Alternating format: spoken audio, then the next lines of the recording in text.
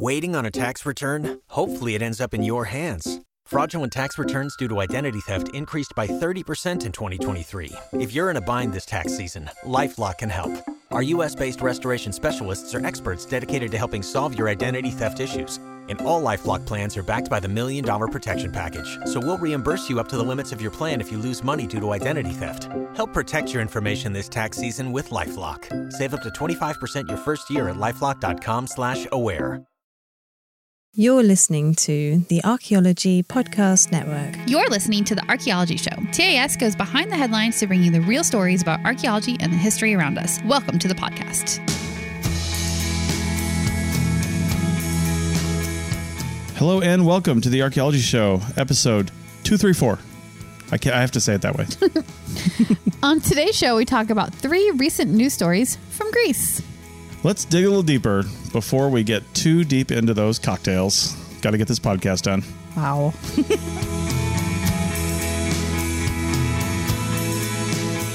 Welcome to the show.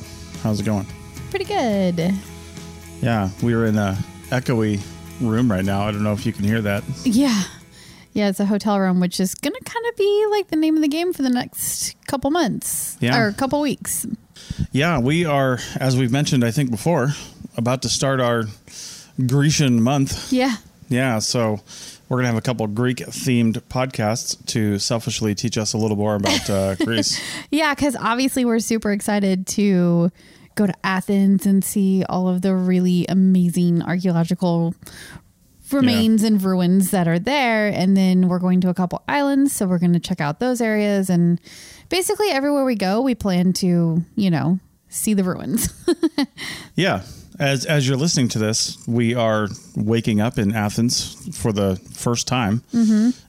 We're starting on a cruise ship, so it's not exactly right, but it's taking us to Croatia too. It is, yeah. Which is super cool. Yeah. Yeah, so we hope to see some really cool stuff up there. There's so much, like even if it ranges, you've got the ancient stuff, but then you've also got medieval and castles and cathedrals and all kinds of really cool things to see in all these cities. So I'm sure we'll have lots to talk about. If we happen to be in Dubrovnik or Split, Croatia, and just find an undiscovered Greek city, I'm going to wonder what became of it. Much like a Greek city that was found in Afghanistan several decades ago. Uh-huh. And that's what our first article is about. What happened to it? What happened to it? Yeah.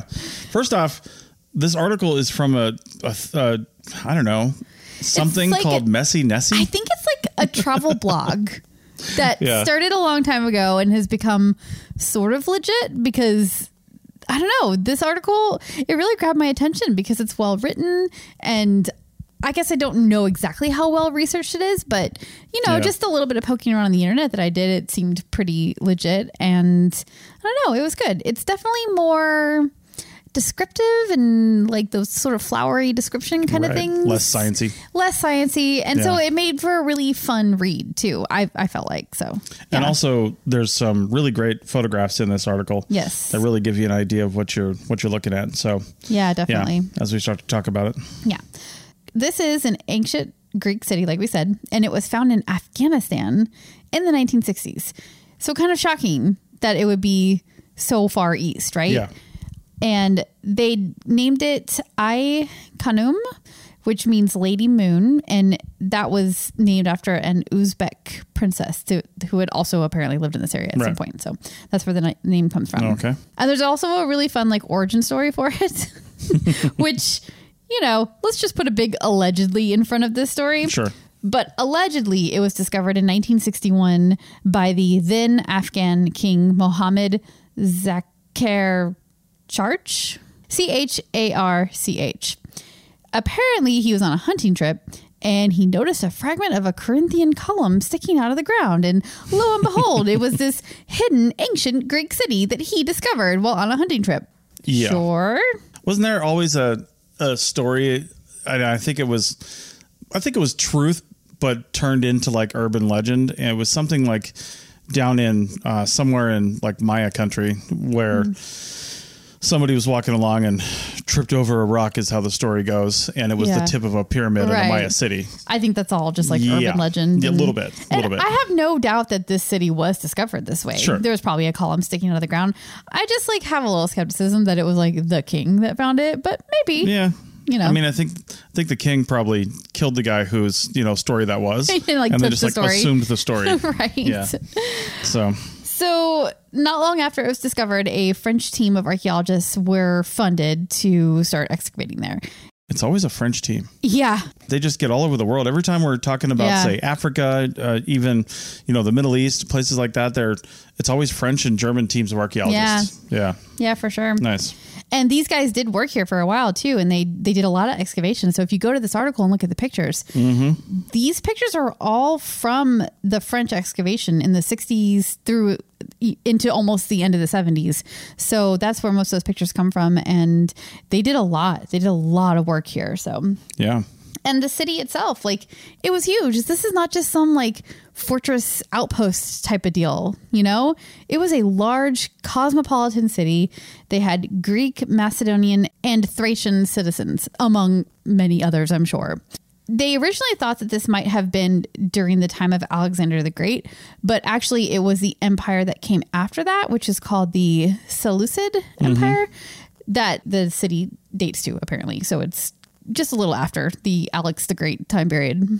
Which, the rest of this is kind of surprising to me because, like you mentioned in the beginning, this is the easternmost Greek city that we know about. Yeah. Not saying there isn't more. Yeah. But, they did get out there. Maybe not as far as the Romans did, but it is a little surprising that they didn't go further, especially given the size and complexity of this city. It would be another, say, jumping off point for somebody, as almost like a base of operations. Say, okay, now we're going to push out this way. Yeah.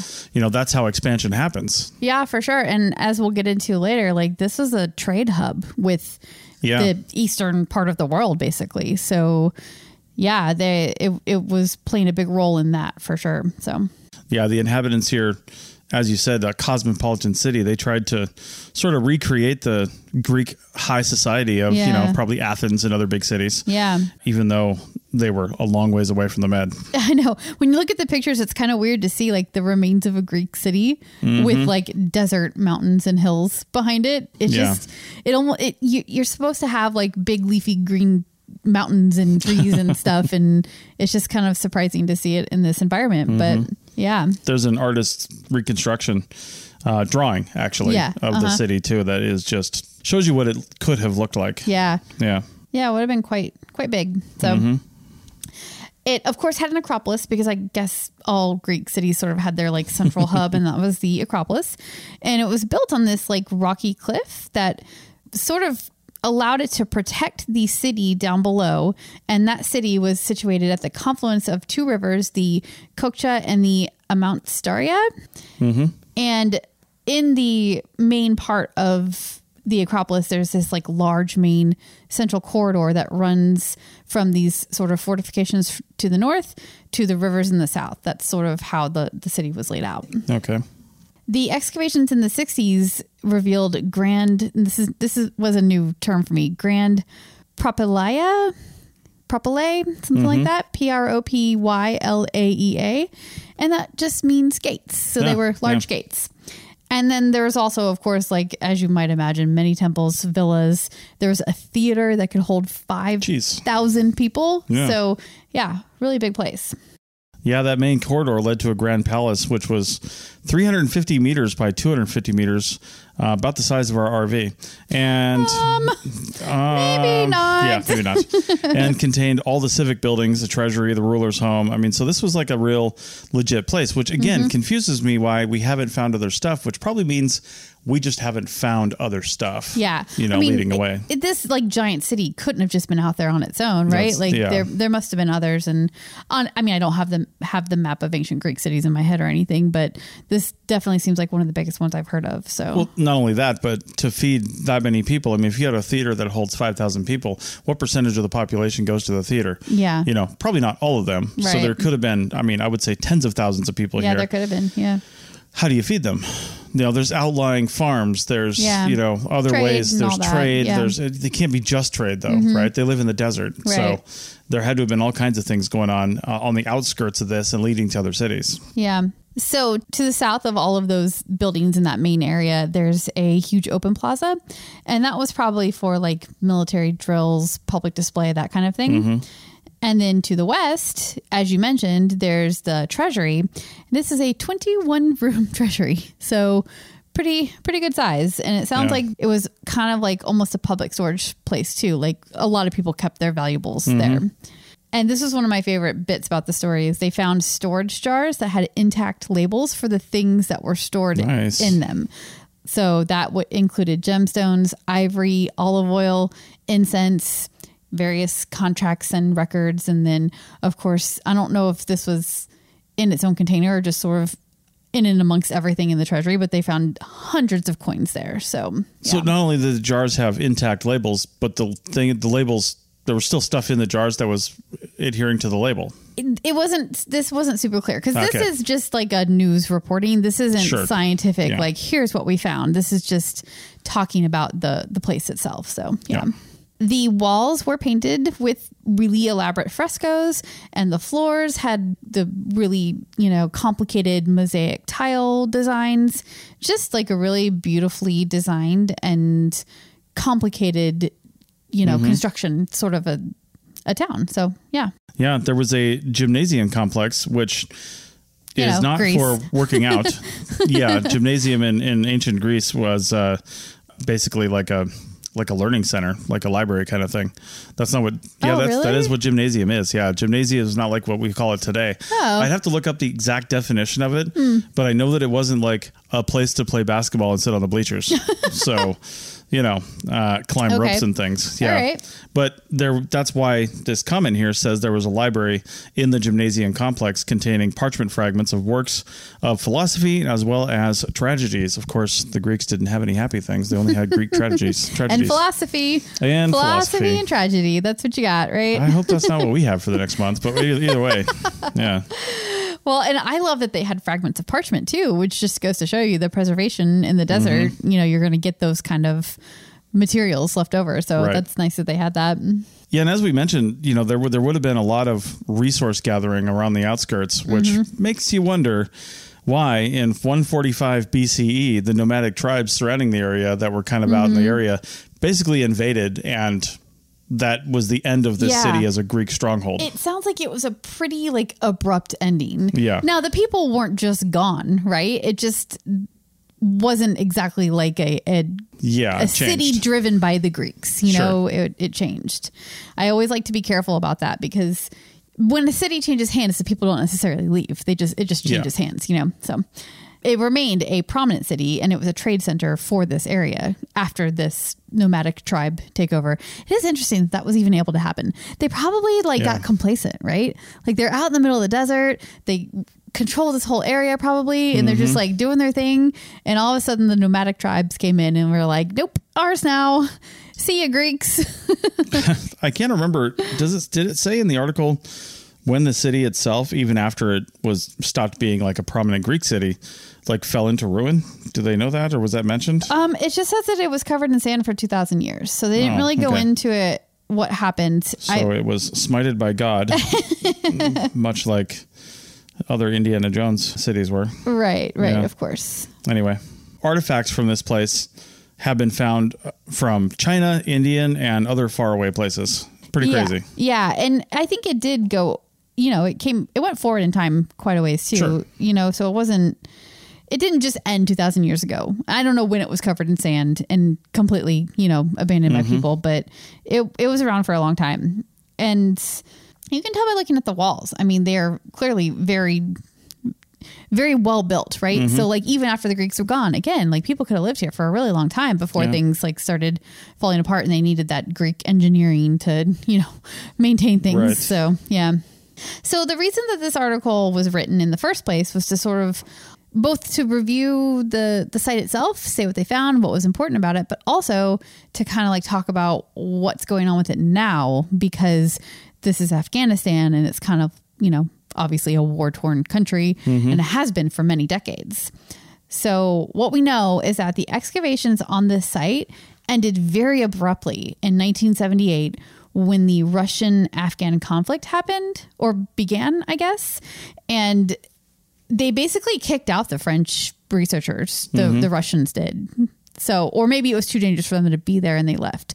But either way, 1978, excavations ended, and it doesn't seem like there's been any like major large scale work on this area since then. So, yeah.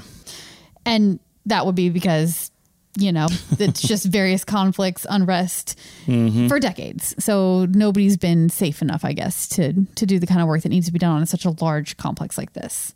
Yeah. And as military sometimes does, they didn't do very good things to this place. No, right? No, they use what they need when they need to, right? Yeah, the palace walls and foundation were gutted and used as a quarry. Some of the limestone capitals were destroyed in lime kilns, and capitals, the tops of columns. Yeah, things like that.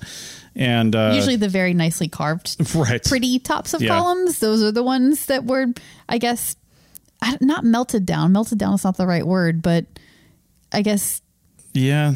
I guess it is melted, kind of, because a kiln is you get it hot, right? So Anyway, that sucks. The Acropolis that you mentioned was used by the U.S.-backed, this is according to the article, the U.S.-backed Northern Military Alliance as a base, which caused quite a bit of damage that probably hasn't even been quantified. Yeah, probably not, because nobody's really had a chance to do any kind of work there or compare it with the old photographs and excavation documentation or whatever. So, Now, as for the actual artifacts that they uncovered, they were able to work on this site for a decade or more before they were kicked out, and they found a lot of artifacts.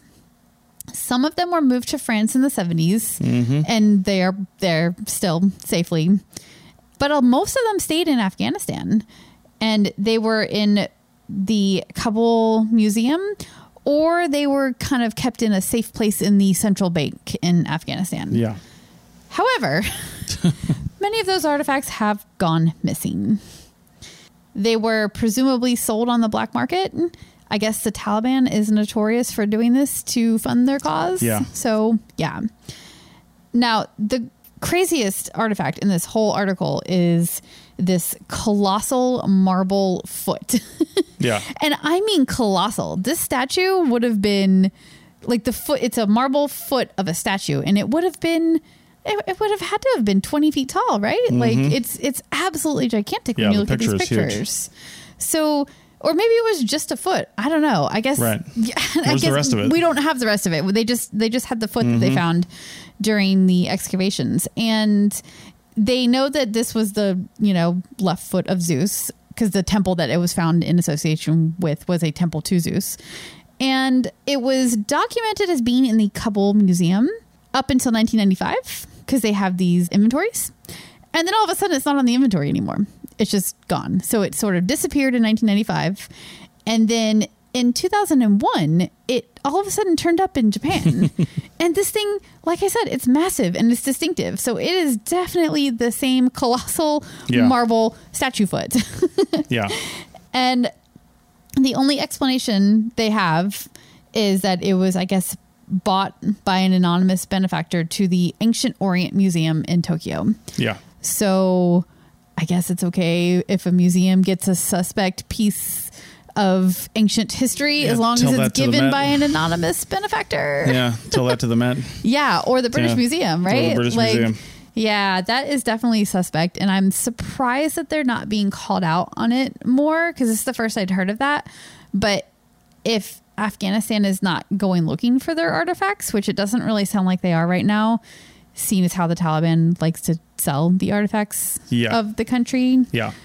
I don't think anybody is pursuing finding the ones that have been sold on the black market. So until they call that, into question, then I guess it's going to just stay in Tokyo, where it was, Yeah. In that museum. Well, that's what happens when somebody who's not an archaeologist finds something that's rare and valuable. Let's find out on the other side of the break what happens when archaeologists find rare and valuable things. Back in a minute. That was so bad. You've worked hard for what you have. Your money, your assets, your 401k, and home. Isn't it all worth protecting? Nearly 1 in 4 consumers have been a victim of identity theft. LifeLock Ultimate Plus helps protect your finances with up to $3 million in reimbursement. LifeLock alerts you to identity threats you might miss. And if your identity is stolen, your dedicated U.S.-based restoration specialist will work to fix it. Let LifeLock help protect what you've worked so hard for. Save 25% off your first year on LifeLock Ultimate Plus at LifeLock.com/aware. Terms apply. Waiting on a tax return? Hopefully it ends up in your hands. Fraudulent tax returns due to identity theft increased by 30% in 2023. If you're in a bind this tax season, LifeLock can help.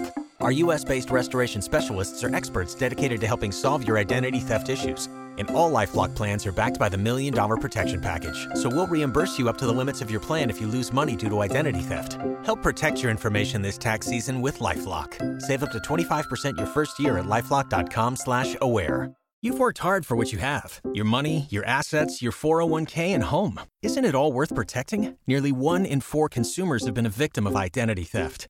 LifeLock Ultimate Plus helps protect your finances with up to $3 million in reimbursement.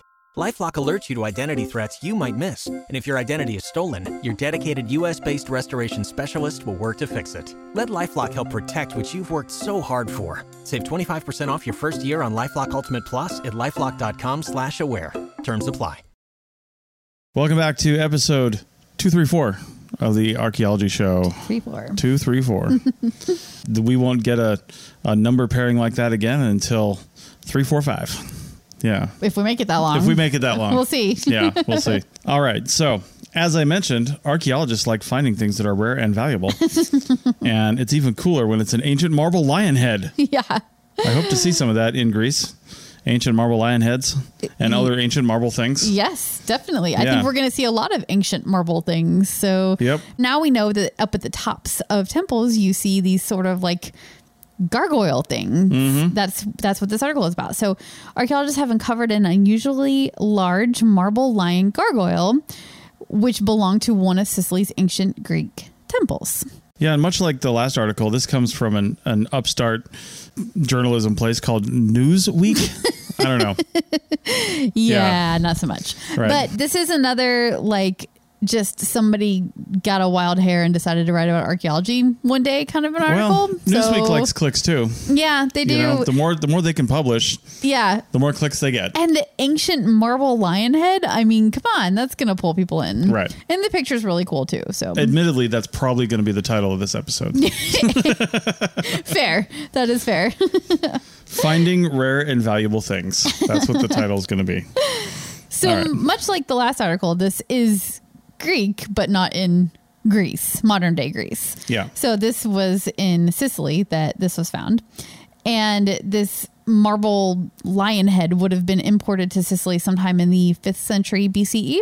There's something in my brain. I don't know why or where. I just thought of this. Wasn't Sicily at one point Greek? Oh, it might have been. I'm not really sure. Before it was Italian? Yeah, maybe. I mean, it was a separate, like, city-state. Yeah. You know, on its own right. Yeah, yeah. And I just want to say that it was Greek or related more closely to the Greeks rather than Italy, but I don't know. I'm talking out of my my gargoyle posterior. So, right. Yeah. So there are only 9 temples in Sicily and southern Italy that are known to have a like gargoyle thing going on like this. And this one in particular is unusually large, and it is carved from a Greek marble, you know, that's definitely from Greece. And basically all that together means it would have been very valuable at the time.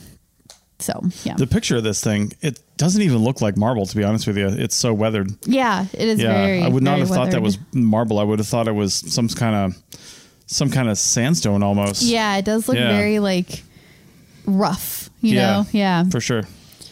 So the researchers don't know what temple it came from. And we'll talk about why we don't know what temple it came from, because that seems a little weird, but they do explain that later on.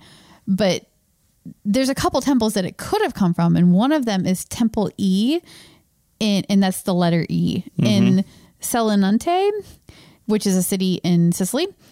Or it could have been from a temple that has not been discovered yet. Sure. So, yeah. It's hard to believe that there's things in Sicily that have not been discovered yet. I know, right? Yeah. Or maybe it's from a temple that they didn't know had gargoyles. Like if most of the temple is gone and they just haven't found anything associated with it, it could be from one of those temples too. So they don't know. Gargoyles like this are called SIMAs, S-I-M-A. And they are, like we said, they sit up at the top of the upturned edge of a temple roof. And in addition to being, the protectors of the temple, they're also functional. They are also functional. They would serve as a gutter, and they'd have a hole at the back to drain water off of the rooftop. Yeah. Now, when we were first talking about this, and I was thinking gargoyle, that's very medieval. Yeah, it's a very like monster looking thing to me, but this is very clearly a lion head. Yeah. I guess the term gargoyle maybe came to be known as the creatures that the like medieval Europe used in churches and other buildings and things like that. Whereas it sounds like in this case, it's being used almost as an architectural feature. Yeah. Yeah. And gargoyle is our word for this type of thing on the roof, right? But obviously it has its own word for, in the Greek context, which is SIMAs. Yeah. And they're way different from the medieval gargoyle that you're thinking of in your head. Yeah, for sure. They're just heads. And, right. Yeah, and they were functional too. So yeah, and back in this time, the lions were pretty common. Yeah. In these depictions on SIMAs, as they're calling it. But you also see rams, sheep with horns, not ram trucks, and dogs and other animals. What? Yeah. There weren't trucks? They did have trucks. They were called chariots, but Yeah. they even had dually chariots. It was crazy. It was a weird time. Wow. They're usually terracotta or limestone, which looks like what this is to me. I'm kind of shocked that it's actually marble. I know, right? Yeah. It's very surprising. And that's why this one is a little bit more special. Yep.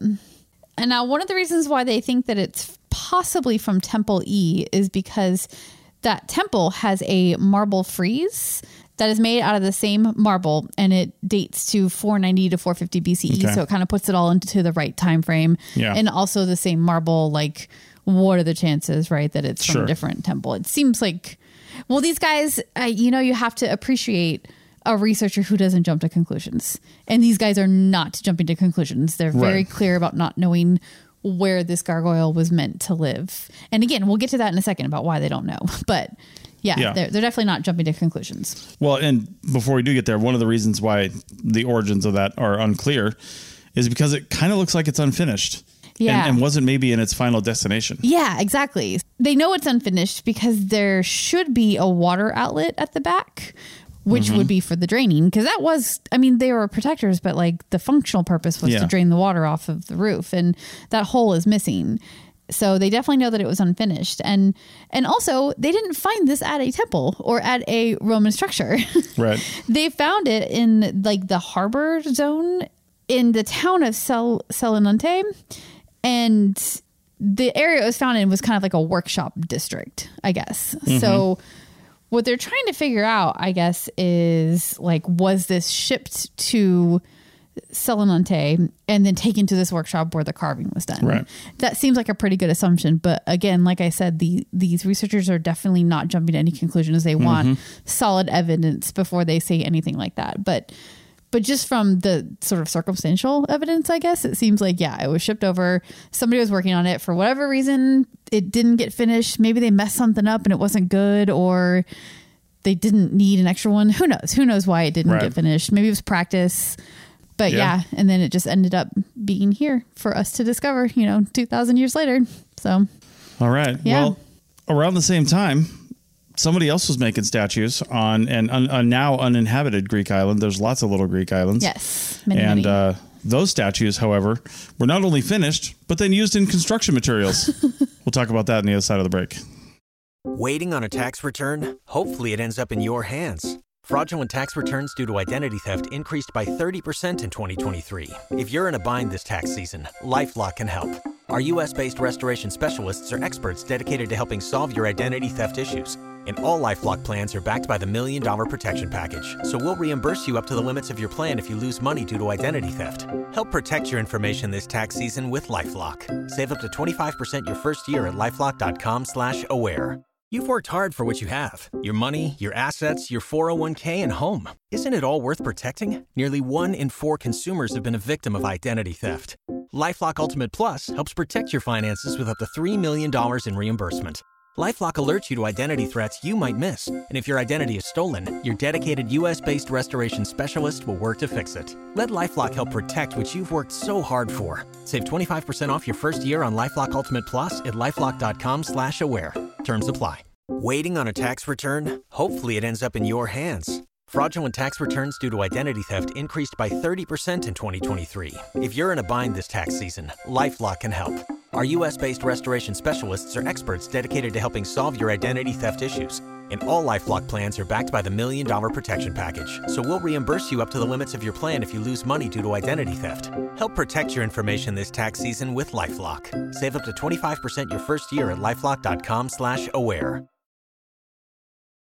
Welcome back to the third and final segment of the Archaeology Show, episode 234, Greek Archaeology. Where we finally go to Greece for this final segment? Yeah. The final story?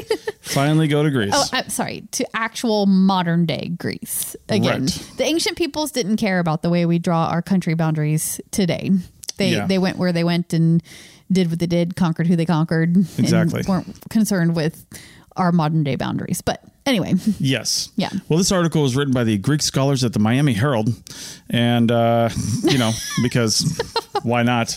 Sure. Again, going for the clicks. Yeah. But, yeah, we do have some interesting news stories today. I'm not going to lie. I really wanted to do a Greek archaeology episode because we were going to Greece. So I'm like specifically searching this stuff out. Mm-hmm. Like normally I default to National Geographic or Smithsonian and the other big institutes that put out really well researched that one in articles. Idaho. The Idaho Statesman. Oh yeah, Idaho Statesman, which for some reason scholarly has articles. amazing archaeology articles. But so yeah, we're a little off the beaten path with these articles this week, but it was fun to look for Greek stuff. So I'm not going to be sorry about it. Yeah, there you go. The person who wrote this, I don't know if it's I would assume it's, I don't know. I'm not going to say they. Their name is Aspen Flugoft. I'm not even sure what's going on there. Yep. But anyway, the article's titled Temple Ruins on Uninhabited Greek Island Reveal 2,400-year-old Statues. Take a look. That's weird to have put take a look at the end of the article. It's weird to put it that. Yeah.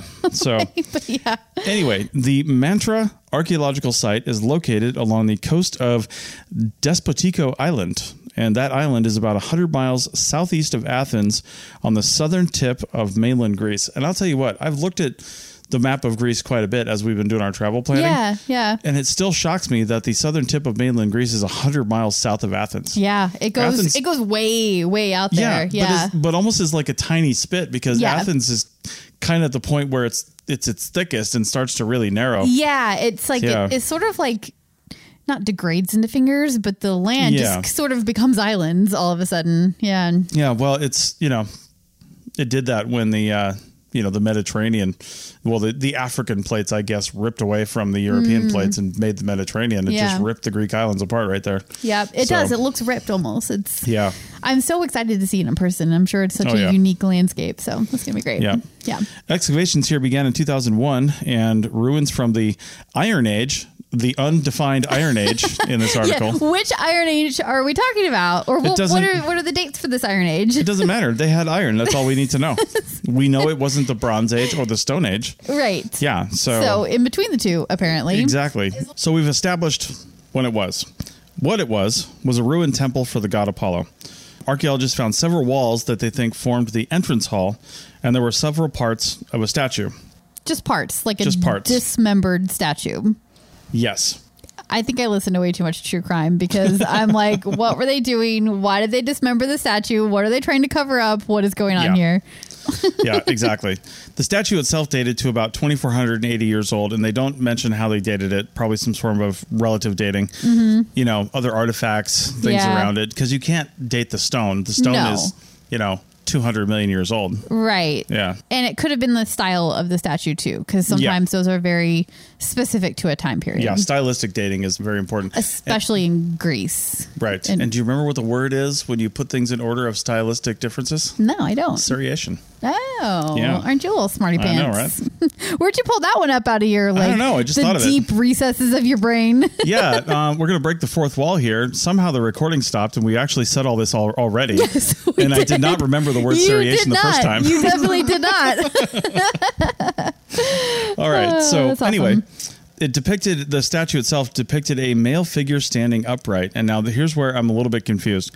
The statue type, they said, is called a Kouros, Kouros. Yeah. And this one is the upper body and torso of a carved figure.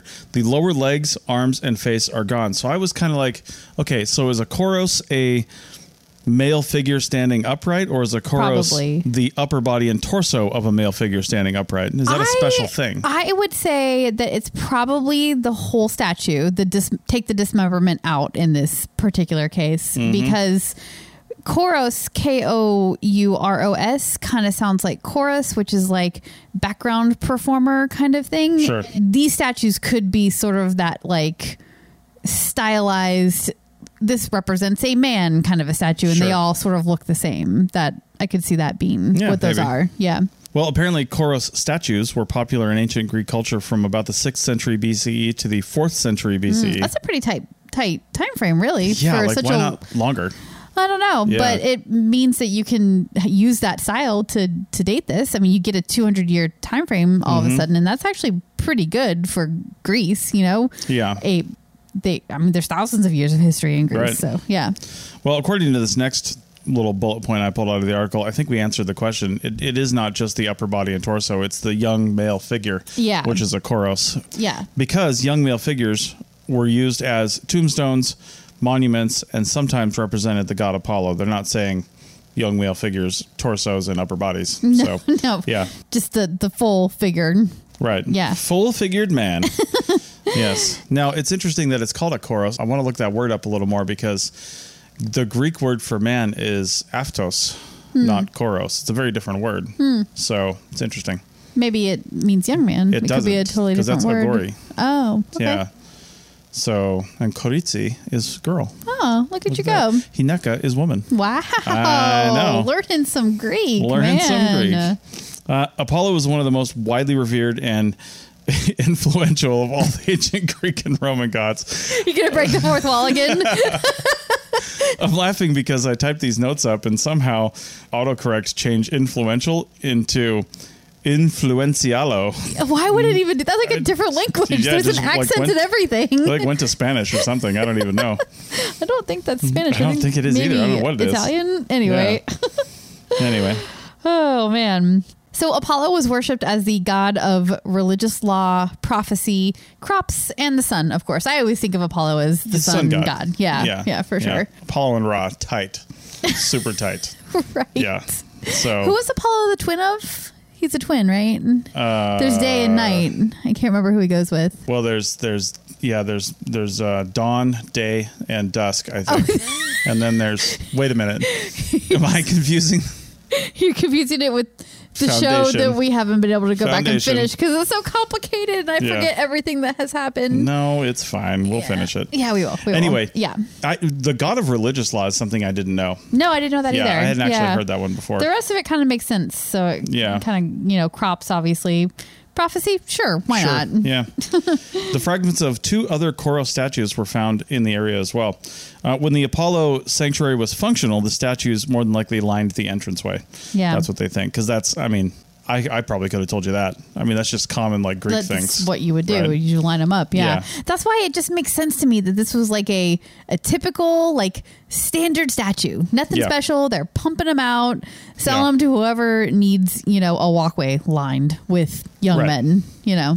There's probably a lot of people we know that need a walkway lined with young men. I'm not really sure. Statues. Yeah. Oh, statues. Yeah, sure. Statues of young men. Right. Yeah.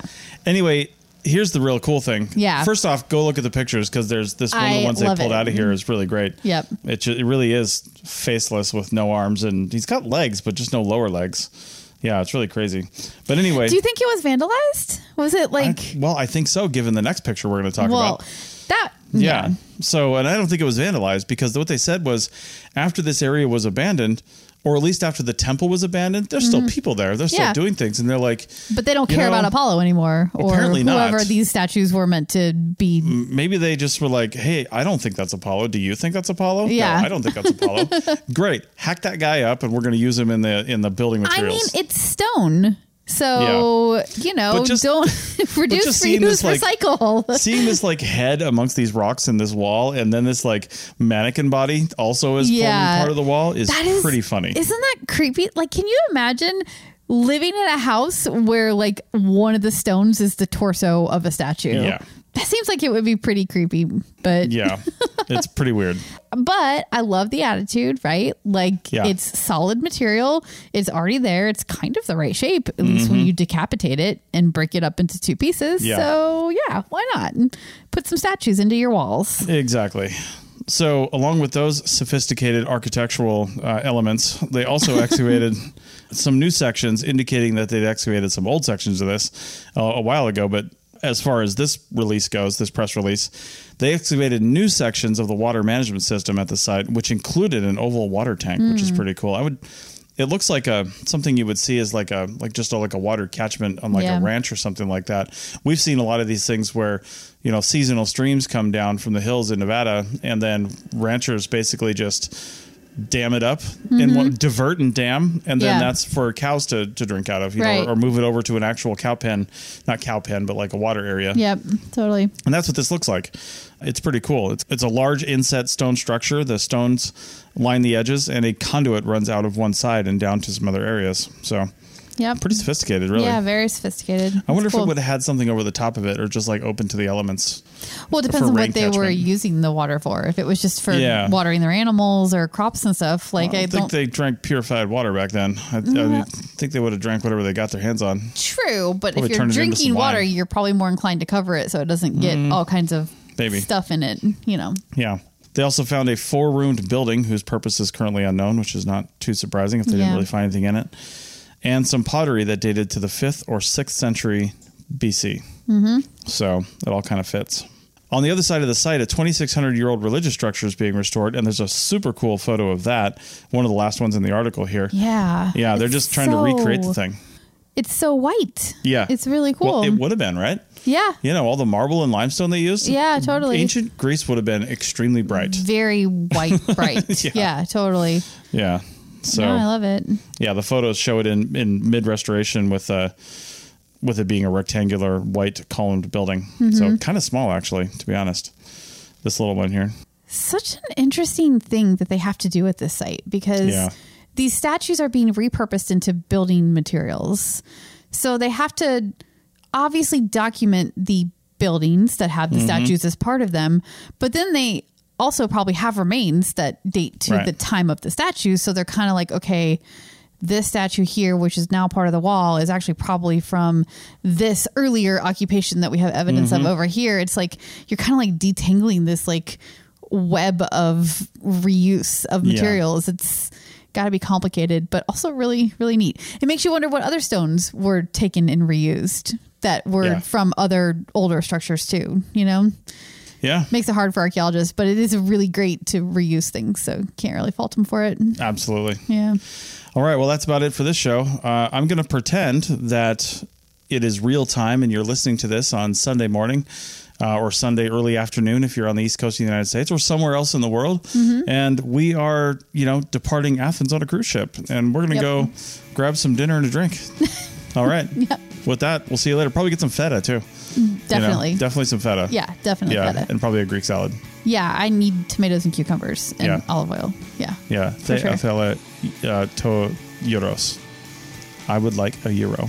Oh, just one? Just €1. Just €1. See you next time. Bye.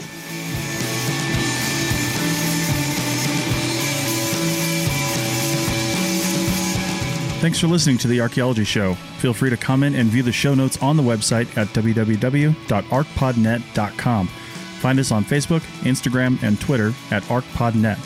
Music for this show is called I Wish You Would Look from the band Sea Hero. Again, thanks for listening and have an awesome day.